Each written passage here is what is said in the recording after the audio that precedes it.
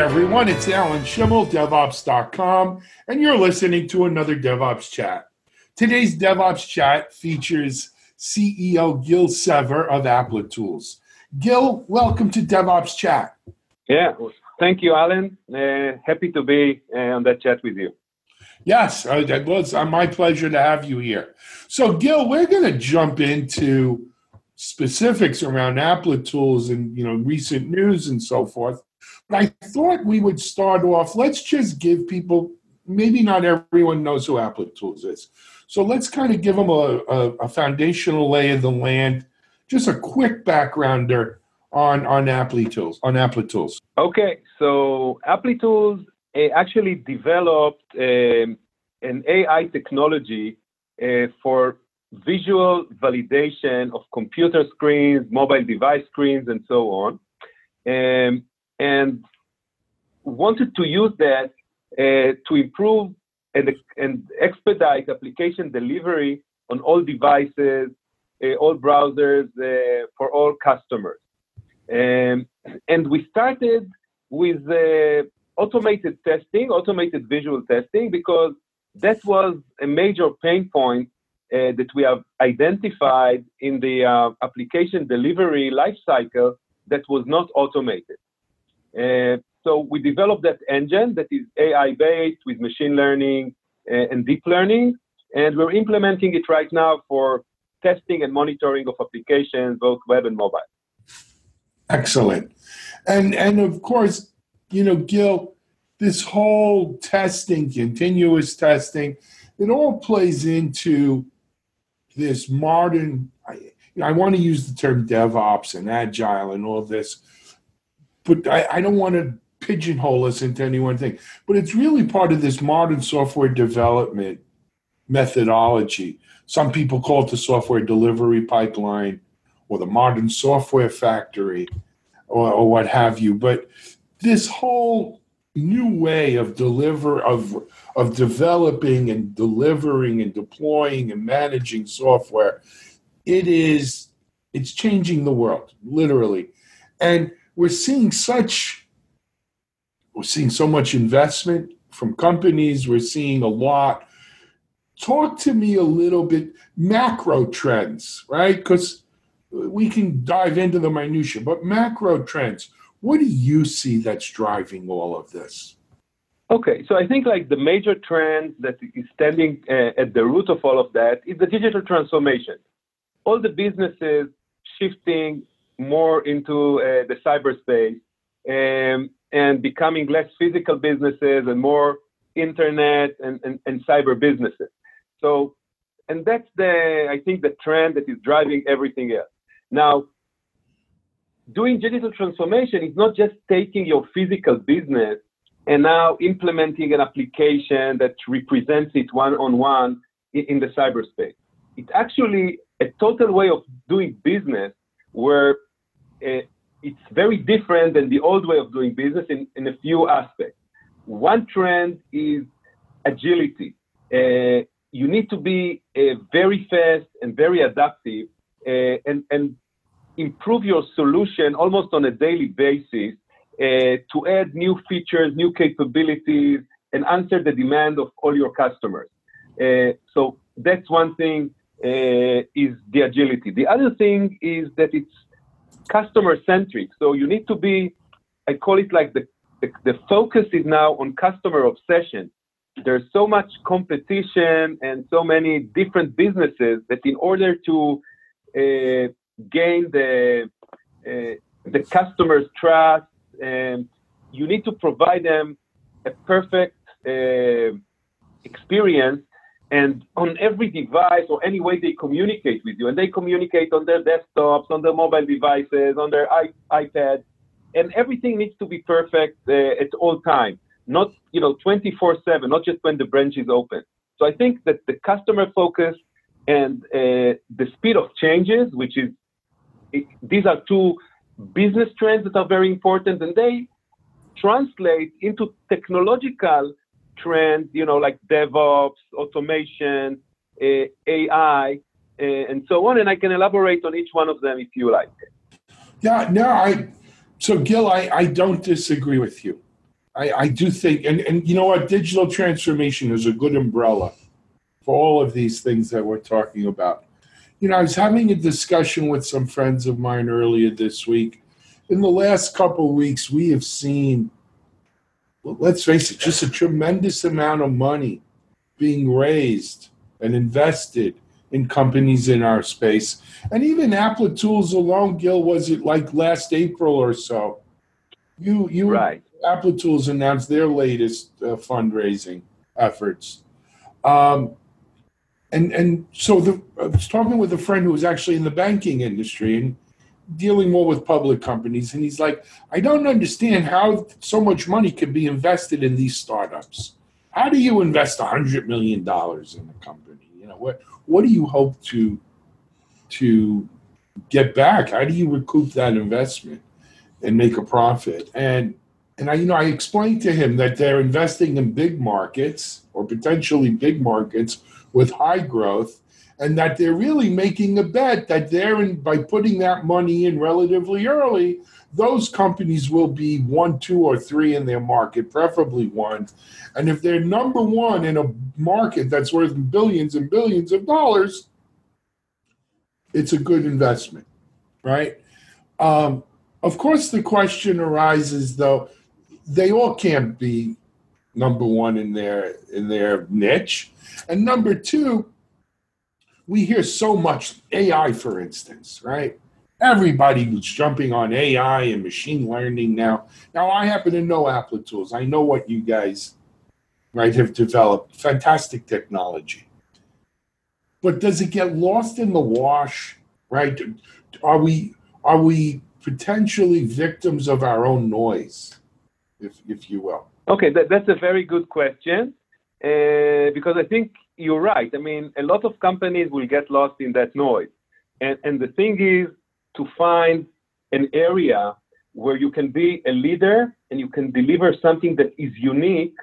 And I think that this is what we've done, because when you talk about, let's say, DevOps and developer tool chain, let's say, so you're talking about different technologies. You're talking about continuous integration. You're talking about, collaboration. You're talking about automatic deployment. You're talking about version control. You're talking about testing. You're talking about monitoring, and so on. And in each one of these categories, there would be 1, 2, maybe 3 leading companies. At most. Exactly. So again, at Applitools, we've identified what we believe is another critical part in that chain, which is not answered by any other of the tools or technologies that I've mentioned. And that was the last one that was still done manually, because the analysis of computer screens was something that none of the above technologies, and even when we're going into testing or monitoring like APM, none of them have done that in the visual level. So we found a solution how to test and monitor applications and on that visual level. And it became more and more critical because I believe that with the digital transformation, the main interface between an application and its customer is visual. And even people that say that the next interface would be voice, they all talk that, the customer would maybe ask, speak in his voice, but in order to get all the replies of like a huge search or something like that, these replies would be visual. And so it's a dominant field that is there to stay. And there we have a unique solution. And we developed, you talk about AI, so we developed visual AI. So our AI is not just, general AI. It's how we take AI, and in our case, we mimic the human eye and brain when they're analyzing a computer screen or a mobile device screen, and we see how we can do that. And there are a different set of challenges there because of the rendering and other stuff that other technologies without AI cannot process with low false positive or false negative, and you need both to automate processes and to make sure that you provide a solution that is bulletproof. You don't want a testing solution that releases 30% of the bugs. It's not good enough. You need to eliminate 99.9% of the bugs. And you also need to do false positives, which are practically negligible, so that you won't have to go manually over all like 20% of the test results and evaluate them manually. So that's where we focus on, and we believe that we define a new technology, a new category, and even though we started with testing, we think that we can expand it to what we call AVM, like a category that talks about application visual management that can deal not only with testing and monitoring, but also with accessibility for visually impaired people, with brand guidelines enforcement, with regulatory compliance. And these are things that we do today with some of our customers. So we help, for instance, financial institutions to be able to prove that when a customer did a financial transaction on a certain device with a certain version of operating system and so on, in a certain browser, he saw the fine print of the loan of the financial transaction. Or when someone bought a drug from a pharmaceutical company and he used a certain device to access their website, he saw all the drug warnings and so on. And these are things that are critical, necessary, and until Apple Tools came into the game, could only be done manually. So we're actually changing that game, and we believe that right now we are the leader in that, but we are still young and it's still early, but it's something that every company that develops software or uses software application to interact with its customers would need. And we will be the leaders in that category. Good for you. So we'll also be hearing $150 million raise soon from you, I hope. So visual AI is a term. I haven't heard that term before. I think it's a term we should put out in our listeners' minds, and they should think about it. Because you're right, it does transcend testing. I never thought of it that way, Gil. Excellent. So what is new with Apple Tools? Tell us, what's been happening? Okay, so as I said, we started with visual testing, which was mostly pre-production and was mostly targeted for test automation engineers. We extended it later on, and today it's running also like post-production, and we can do end user monitoring on all devices at all times in different places, which is also critical because in today's modern world, you have microservices, you have updates of browsers and operating systems that change and can break your application even if it works perfectly, and then released, and then some updates happened, or microservices have changed, and so on. So it's not enough to test your application pre-production. You need to constantly monitor it, and in different territories, in different areas where the communication rates are different, and so on, making sure it's all working perfectly. So that was one extension that we did. Recently, we added what we call UI version control. So in addition, and integrated it with code version control, like with GitHub, Bitbucket, and so on. So now you can also do root cause analysis. So if you see a version control, like a version that suddenly performs, even doesn't have bugs, but you see that the business KPIs are suddenly deteriorating. You have less conversion and so on. You say, okay, let me see what was the difference in the previous UI, the previous version of the UI, and now we can help you connect that with the code version, with the integration we did with GitHub. So you get a root cause analysis of what affected your business performance. And of course, if it caused the bug and so on, you can also track that. So that was another thing that we added recently. And now we're trying to expand the offering to cater more to developers on one hand, and to business and digital transformation executives on the other hand. What does that mean?